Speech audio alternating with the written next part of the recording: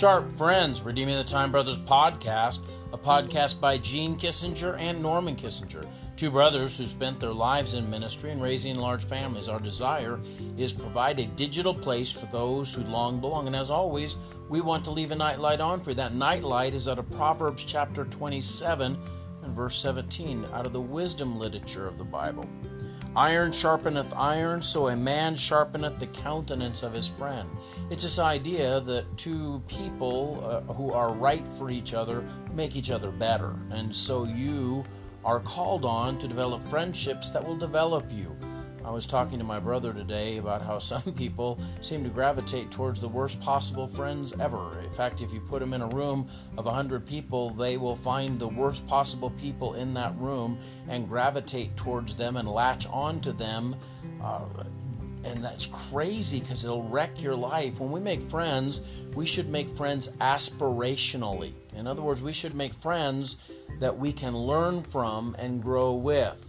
Don't make friends that are just all exactly the same as you, or maybe at a lower level of spiritual moral development than you.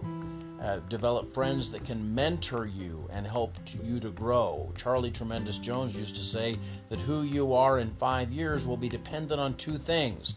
One, the books you read, and number two, the friends you make. And it's been said as well that if you look around and find your 5 closest friends, you are the aggregate of those friends. You'll become like those friends. Do you want to be like your friends are? If not, perhaps it's time to change friends and get some new friends that are good mentors for you. And you should be a mentor to others. You should find some people that you can build into their life. Paul had Timothys and Tituses that he was developing, but he also had a Barnabas in his life who walked beside him in ministry and helped him.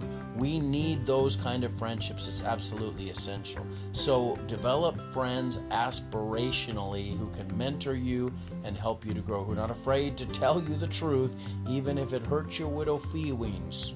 Sometimes we need our widow feelings hurt so that we can grow. The Bible says the wounds of a friend are faithful. Let's pray.